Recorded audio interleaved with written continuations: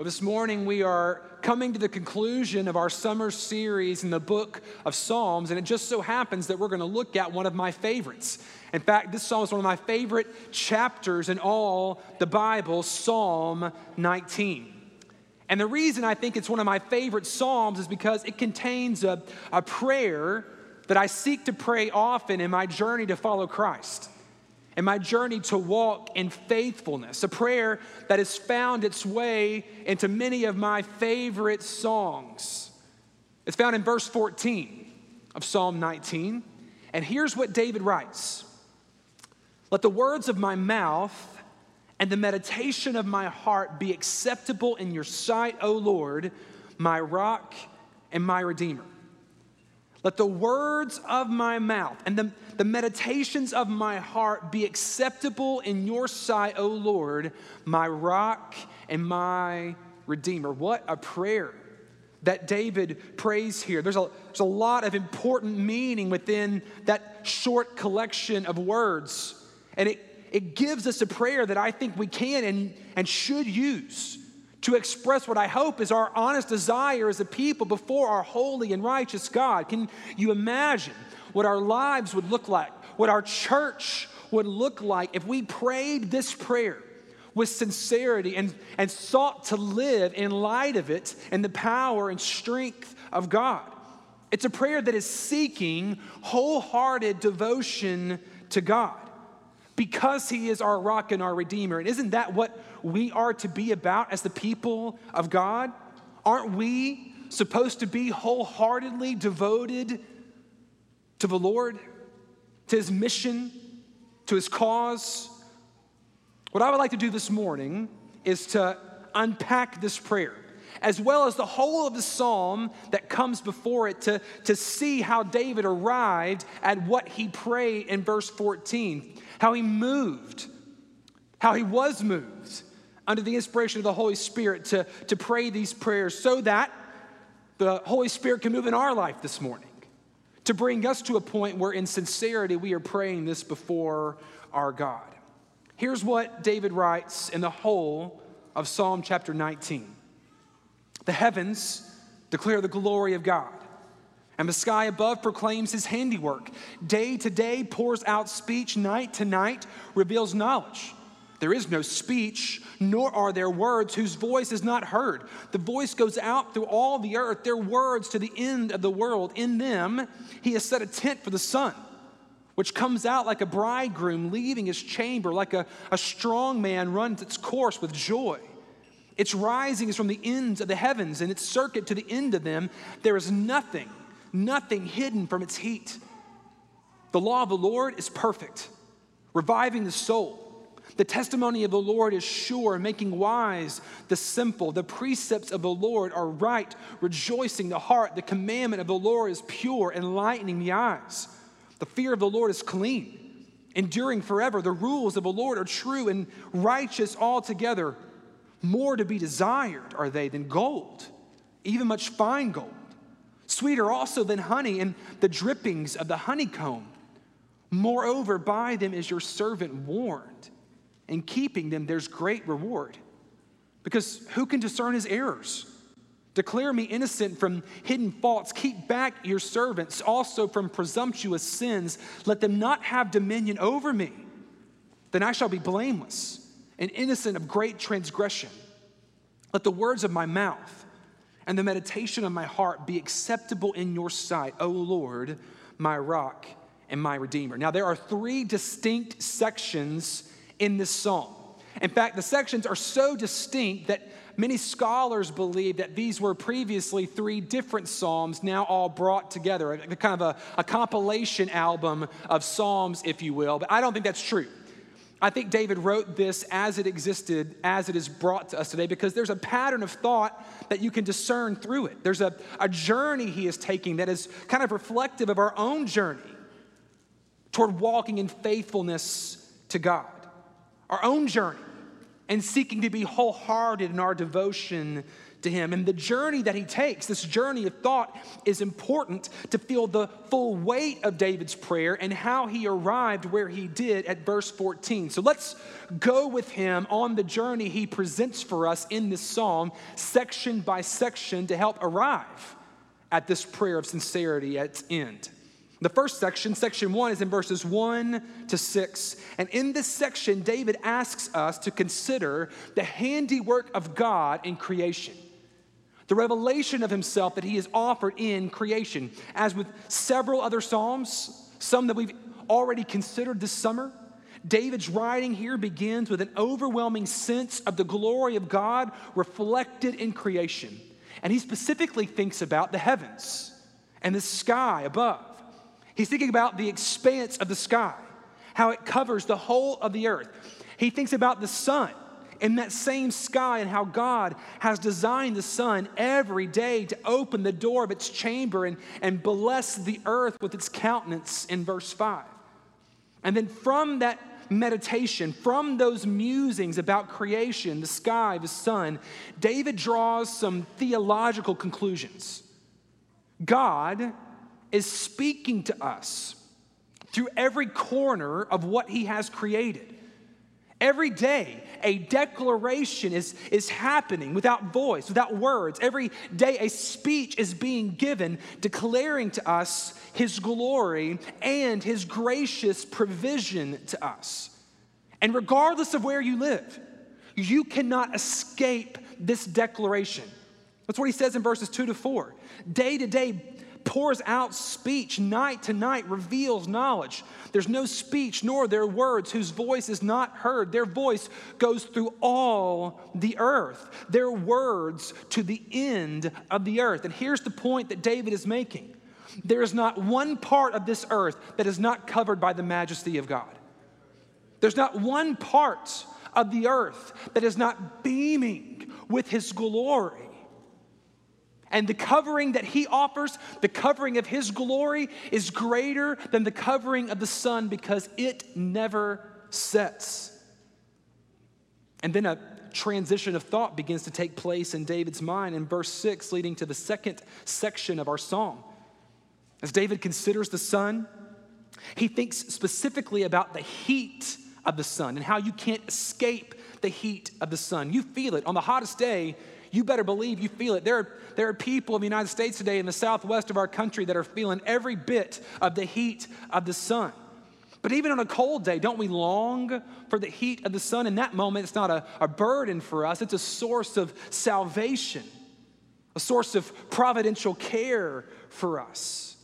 And this leads to David thinking about another work of God's providence, a greater work of revelation, his word.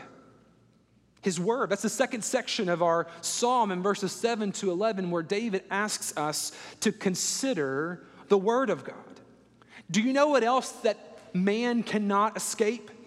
Do you know what else every single human upon the planet sits underneath? The law of God.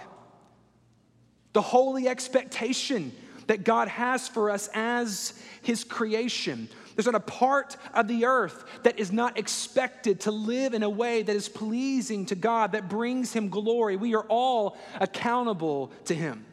And while this is a burden to the unrighteous, it should be a gift to the righteous. The law should be like the sun on a cold day, offering refreshment rather than the blazing heat in a desert that leads to death. The law, and by extension, the whole of God's word, was given to us as a gift, and it should be a delight for us. That's what David is saying here. Now, let me just make one interpretive note here, because I know if you read Psalm 19, you see David talking about the law. The first 5 books of the Bible, the Pentateuch, the Torah. But what we've seen in our study of the Psalms, beginning in Psalm 1, is that what is true of the first 5 books of the Bible can be said to be true of the whole Bible. And so it's appropriate for us as we consider the blessings of the law that David writes here to apply those same blessings to the whole of God's word. As David shows us and declares to us the gift that God has given us. the reasons why we should look at the word not as a burden, but as a blessing, as we sit underneath its covering. There are 6 blessings that David outlines here. Let me walk through them. Firstly, verse 7, the word of God is a blessing because its perfection revives the soul. Its perfection revives the soul. The word of God is perfect. It is without blemish. There's no fault in it as it offers sacred witness to God's redemptive plan. And we use the term inerrant to describe its perfection. And this is an important conviction for us to hold about the Word of God because it speaks to its place as our authority as well as the bedrock, the foundation of our trust. We can believe what God says. We can build our lives upon what God has promised, what He set forth in His Word because He inspired its writing and He has supernaturally preserved it for our good. And that's a good thing to hear because we need it. Our souls need to be revived, and God uses His Word to breathe life into us. When I was on staff at Champion Forest Baptist Church in Houston, Texas, for many years, I served as the young adult pastor. And so we got to do a lot of fun things, and every summer for about 3 or 4 years, I would take our young adults to Gatlinburg, Tennessee for a retreat. And we would rent a cabin, and then we'd go whitewater rafting because I love whitewater rafting. And when you're the pastor of a particular discipline in the church, you get to decide what we do. And so because I like whitewater rafting, we went whitewater rafting. And it was great. The only drawback about that journey was that it was 18 hours long. Whew, man, I would not do that again. But it was great. We had 3 buses full of people driving 18 hours. And the thought was the easiest thing to do is to drive through the night because people will sleep, they won't get agitated, and we can get there kind of around lunch and then enjoy our day. So we'd gather around 6 or 7 o'clock at night in Houston and begin the journey. And we tried to account for the drivers being tired by giving them partners. And so we had 6 people that were all cleared by insurance, and they each had, or 2 of them were assigned to a bus. And I took the first leg on our bus, was driving 7 o'clock till about 2 o'clock in the morning when it was time to make a switch. And the person that I was partnered with looked at me when we were at the gas station and said, "Jared, I'm too tired to drive." And I said, "Well, what do you think I am?" But she's like, "I cannot get behind that wheel. I will not make it." And so I said, well, this is probably 23, 24-year-old Jared saying this. I would not say this today, okay? So use wisdom. I'll give it a shot. And so I got in that driver's seat 2 o'clock in the morning and started driving. And I don't know what it is about the last 3 hours of the night, like 3 to 6. They are the hardest. And man, I was feeling every bit of that tiredness. I was trying to drink caffeine, but I drink so much caffeine in my day that caffeine doesn't really have an effect on me anymore. I was chewing ice. I was trying to sing songs that I love to keep me awake. I was waking up people to have conversation with me only to find them falling asleep, trying to keep me awake. Nothing I did could help me get awake until around 6 o'clock, the sun started to come up. And it's the oddest thing. Even though I was so tired right before it, as soon as my body saw the sun, suddenly I was okay. I turned a corner. Suddenly I was awake. The sun revived my soul, and I was able to move forward until my friend was able to take her next shift. Here's what David's saying about the Word of God. It's like the sun. It's so uncompromisingly perfect in what it says. It's so uncompromisingly perfect in what it reveals, the redemptive intent of God. It's like the sun rising on weary souls.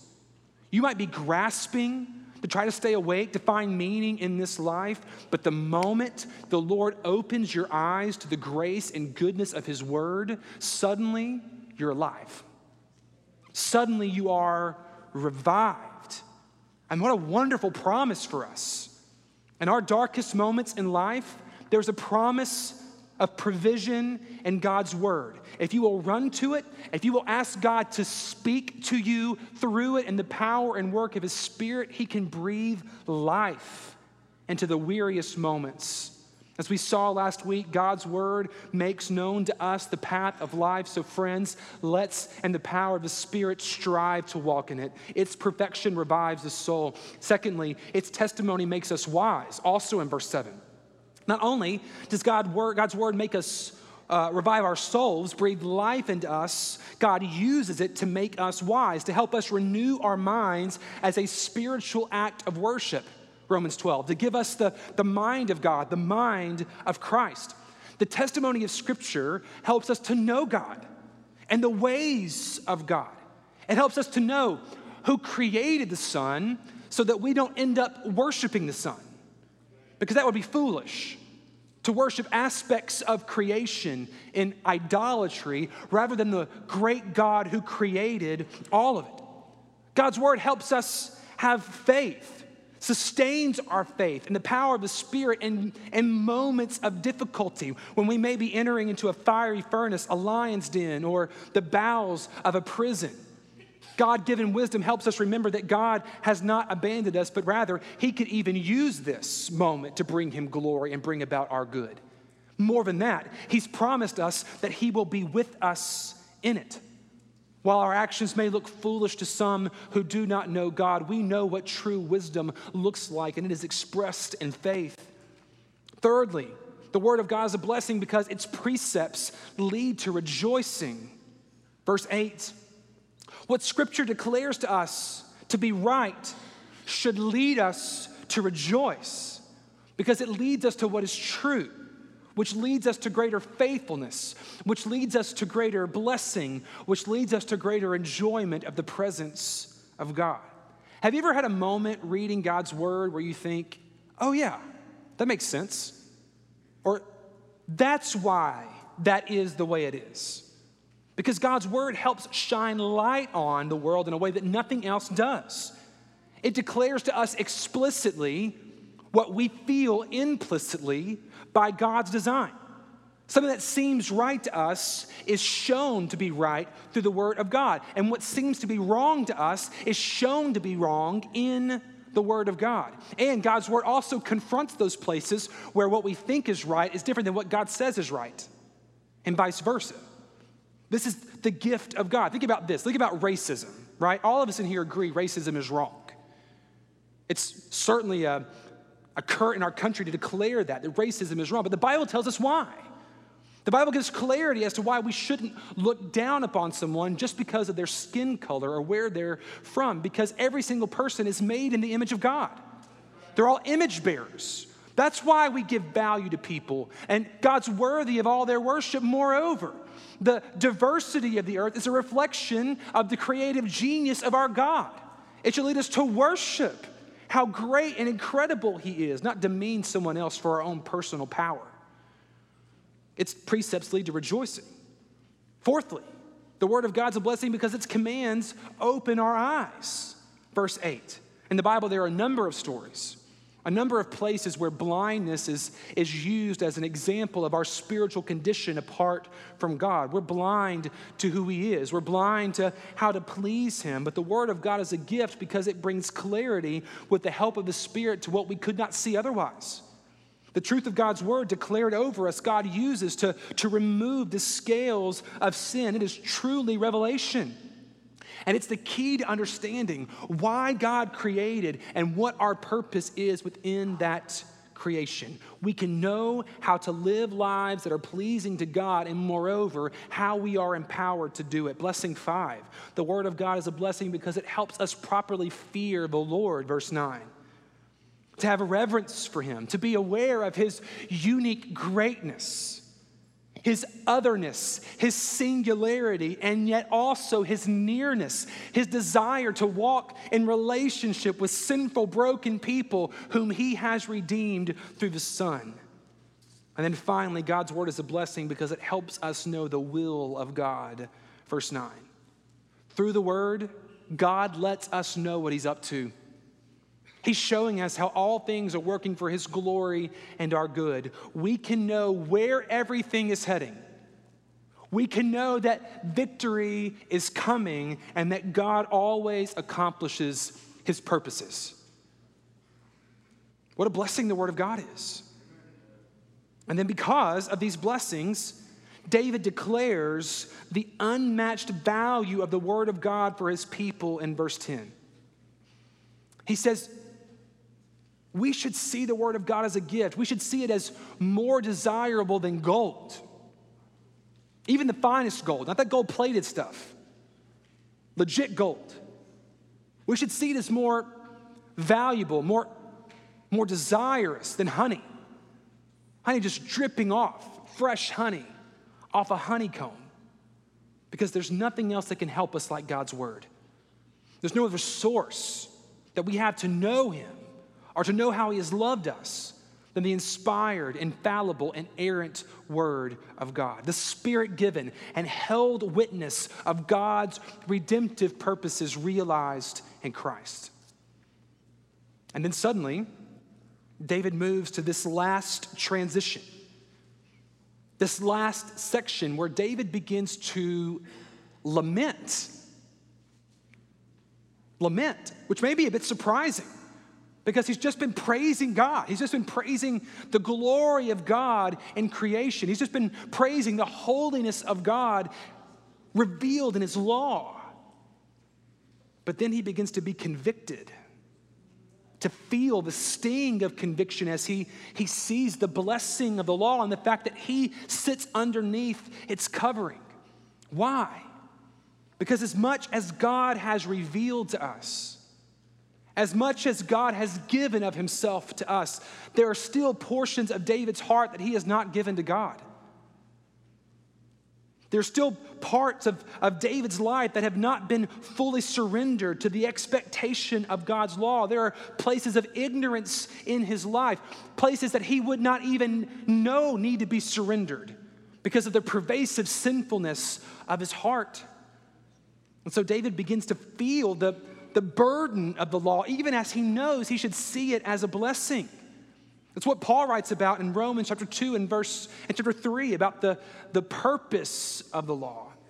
And so in verses 12 to 14, David considers or asks us to consider the response of man to God's work of revelation. He knows the gift. He knows he should see it as a gift. And yet he also knows the standard of holiness that is revealed through the Word of God is too weighty for him to bear on his own. He knows he needs help to achieve this righteousness, and he may never fully know in his own strength whether or not he has done it. And this leads him to lament, and it leads him to pray. God, I want everything I say, everything I think about, everything I delight in to be acceptable to you, to be pleasing to you. I want everything on the inside of me and on the outside of me to bring you joy because you are my rock. You are my refuge. You are my Redeemer, the one who saves. And I need that salvation because I know I'm condemned in my own strength. There will always be more sin to find as we sit before the Word of God, as we allow the Spirit to search within us. So we need God to do something in us that we cannot do for ourselves. And that points us to the gospel, church, and the delight that we should have, that we have a more fully realized hope than David did. David then, in that moment in Psalm 19, was clinging to a shadow of the hope that we have because we have seen that shadow fully realized in Christ. And the salvation of Jesus, we have been and are being made new. More than that, we are given the righteousness of Christ and empowered to live in that righteousness for the glory of God. In Christ, the prayer that David prays is not a prayer of desperation, but a prayer of delight, knowing that we can have a mouth that only declares the glory of God, that our hearts can be consumed with delight in the living God. That's true. as we sit before the Word of God, that God will always continue his grace-filled work of revealing sin until we arrive in glory. There are hidden faults and presumptuous sins. But what we need to remember, church, is that when God does that revealing for us who are in Christ, that is not a moment of condemnation. It's an evidence of his grace. To say to us, hey, friend, Jared, there's a part of you that is not glorifying to me. There's a part of you that's not like Christ. I want to get that out so that you can enjoy my presence more, so that you can enjoy my blessing more, so that you can look more like Jesus. That's a good for us. It's a gift, not a source of condemnation. And so that's how this psalm turns for us in Jesus. What was a hope in David can be realized fully in us through Christ. We can pray with wholehearted devotion the prayer that David prays. The words of our mouth, the meditations of our heart would be acceptable to God in his sight, knowing they are acceptable because we are in the Son. God's word. Blessing, not a burden. And we can know that blessing. We can receive that blessing because of the work of Jesus. What do we learn from Psalm 19? Let me just offer us some practical applications for us to think about how we can be different, live differently, think differently as a result of what God has shown us here in Psalm 19. Let me just offer you 4 possible responses this morning to what we talked about. Firstly, let's remember, church family, that God's word is a gift. It's a gift. Oh, friends, may we never take this book for granted. May we never lose sight of the blessing and joy that it should be for us as the people of God. Our life, apart from God's word, is consumed by darkness. There's no light for us to see God, nor what he's doing. But by God's grace, through this word, we can see what we would not see otherwise. And because of that unique grace, we should delight in it. Let me ask you, church, do you truly value the word of God? I mean, really? Do we see it as a gift? Do we crave it and long for others to have it? I think about those in the history of the church that sacrificed greatly in order for us to have this word in our own language. I was reading earlier this week about men like John Wycliffe, William Tyndale, John Rogers, who suffered just to translate the Bible into English. Think about that. Tyndale was strangled and burned at the stake. And what was his heresy? His heresy was to get the Bible in a language that people could read it in. To allow his brothers and his sisters who speak English to read it and hear it in their own language. And he was burned alive so that we could have this today. Do you know we have missionaries from our church, Matthew and Rachel Woods, who are right now in Papua New Guinea working to translate the Bible into the language of an unreached people group there so they can hear the Bible read, proclaimed, so that they can read the Bible in their own language? They value the Word of God. And they know the work God can do through his word. Do we see the Bible like this? Don't take it for granted. Don't use the Bible as a coaster for your coffee cup. And that's it. If you left your Bible here, would you notice until next Sunday? Let's delight in the Word of God and not diminish the sacrifice of these who have gone before us to make it available to us. Let's see the gift of God's Word and delight in it. And let me just say a quick word about our worship gatherings, because I think this goes together. When we gather, our gathering is situated around the Word of God. Everything we do as a people, we want to do to increase our collective delight in the Word of God. And that's why when we're in here, we're going to hear the word of God read over us. We're going to sing it. We're going to pray it. We're going to proclaim it. Because we want to be known for our delight in and our devotion to the word of God. That's why we're committed to expository preaching. That's why we work through books of the Bible, chapter by chapter, verse by verse, because you don't need to hear what Jared thinks or anybody else that comes into this pulpit. The only words that can breathe life are the words of God.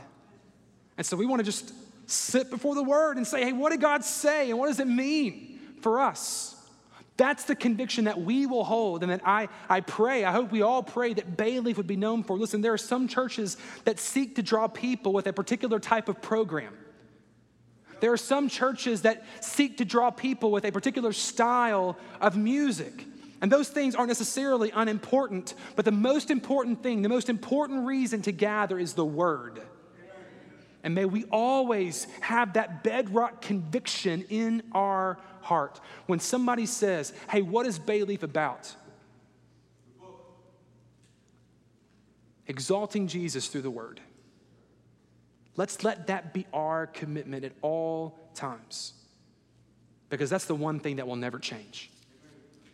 God's word is a gift. Secondly, God is still working in us through his word. God's word is a gift, and he uses it through the work of the Spirit to work on us. He's still working on me to make me what I ought to be. It took him just a week to make the moon and the stars, the sun, the earth, Jupiter and Mars. But guess what? He's still working on me. He's still working on you. He's still working on all of us. And the chief way that he works on us is through the ministry of the Spirit and the Word. The Word's a mirror for us, according to the book of James. And we need to look at it with integrity, seeing the gift that it is. Listen, I'm 40 now, and I know that going to the mirror every day is not always a joyful thing. So I go to the mirror some days and I'm thinking, man, where did that gray hair come from? Where do those wrinkles come from? Where do the bags under your eyes come from? Listen, I get we don't always like to look at the mirror, but we need to look at the mirror. And that's probably more pronounced in the mirror of Scripture.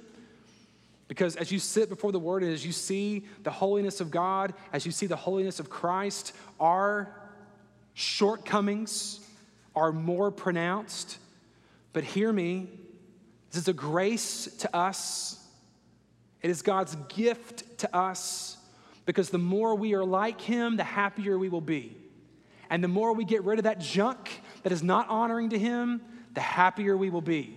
Would you allow the word of God to do, would you allow God to use his word to do the work that he desires to do in your life by sitting daily before it and asking him, saying, God, search my heart. If there's any part of me, if there's any word that comes out of my mouth, any meditation on my heart that's not pleasing to you, oh God, show me so I can get it out, so I can only delight in the things that you delight in, so I can only delight in you, because that's where true delight is found. And remember, the only way that the law, God's word, can be a blessing to us and not a burden is through Jesus.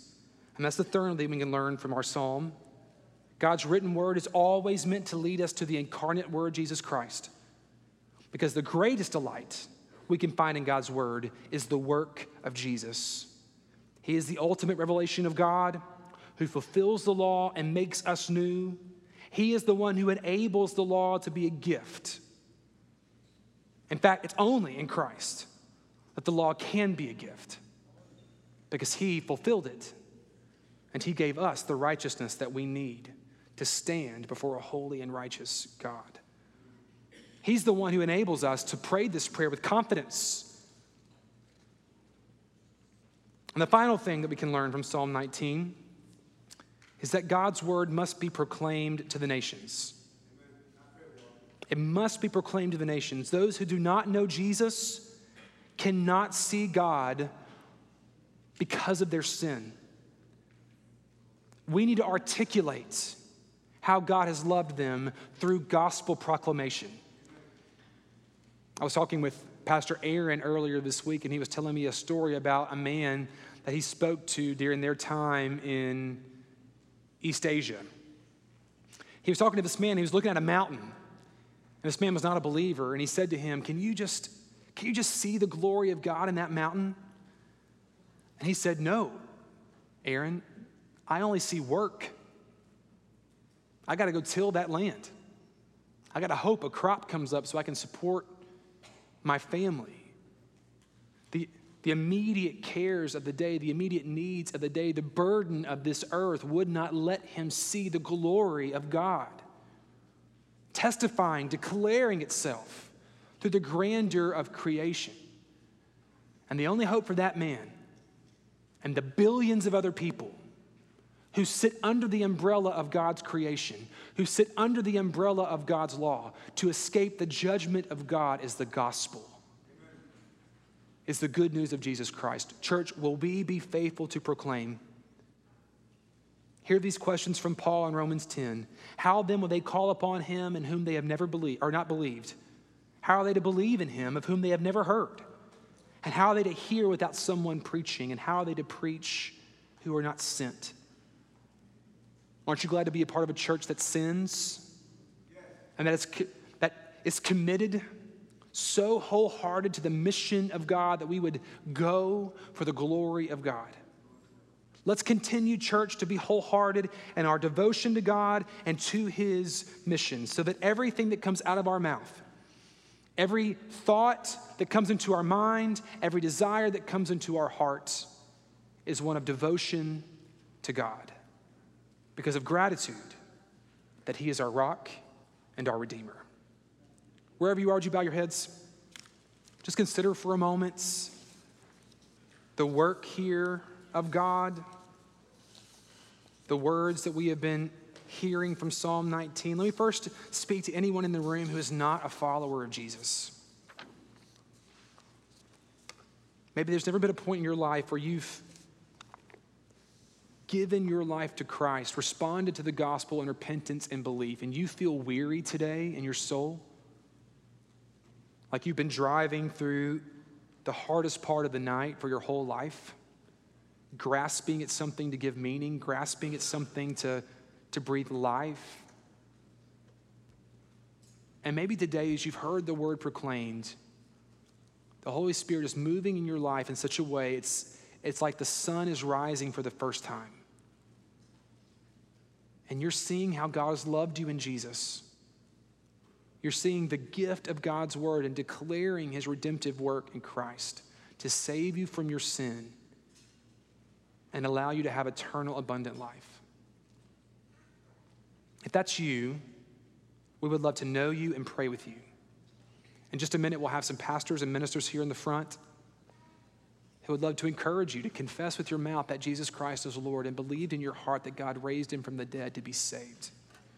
Would you allow God to breathe new life into you today, saving life in you today? For the rest of us, can we just sit today in awe of the majesty of God in creation?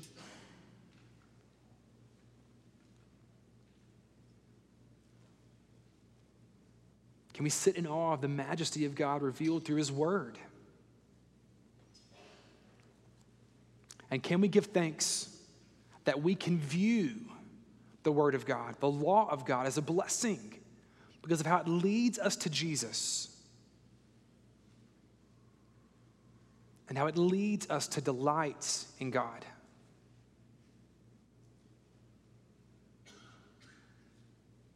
Would you also pray for those who do not yet know Christ, both here and around the world, the billions of people? Would you ask God to continue to raise up his church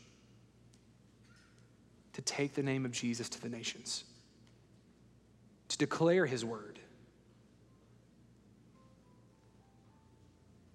so that they may believe and join us in worshiping our worthy God? Father, would you move amongst us? May we be a more faithful people because of our time together today around your word, we pray in Jesus' name. Amen. You stand and respond as the Lord leads. Thank you for joining us this week at Bayleaf. For more information about Bayleaf Baptist Church, visit our website at bayleaf.org.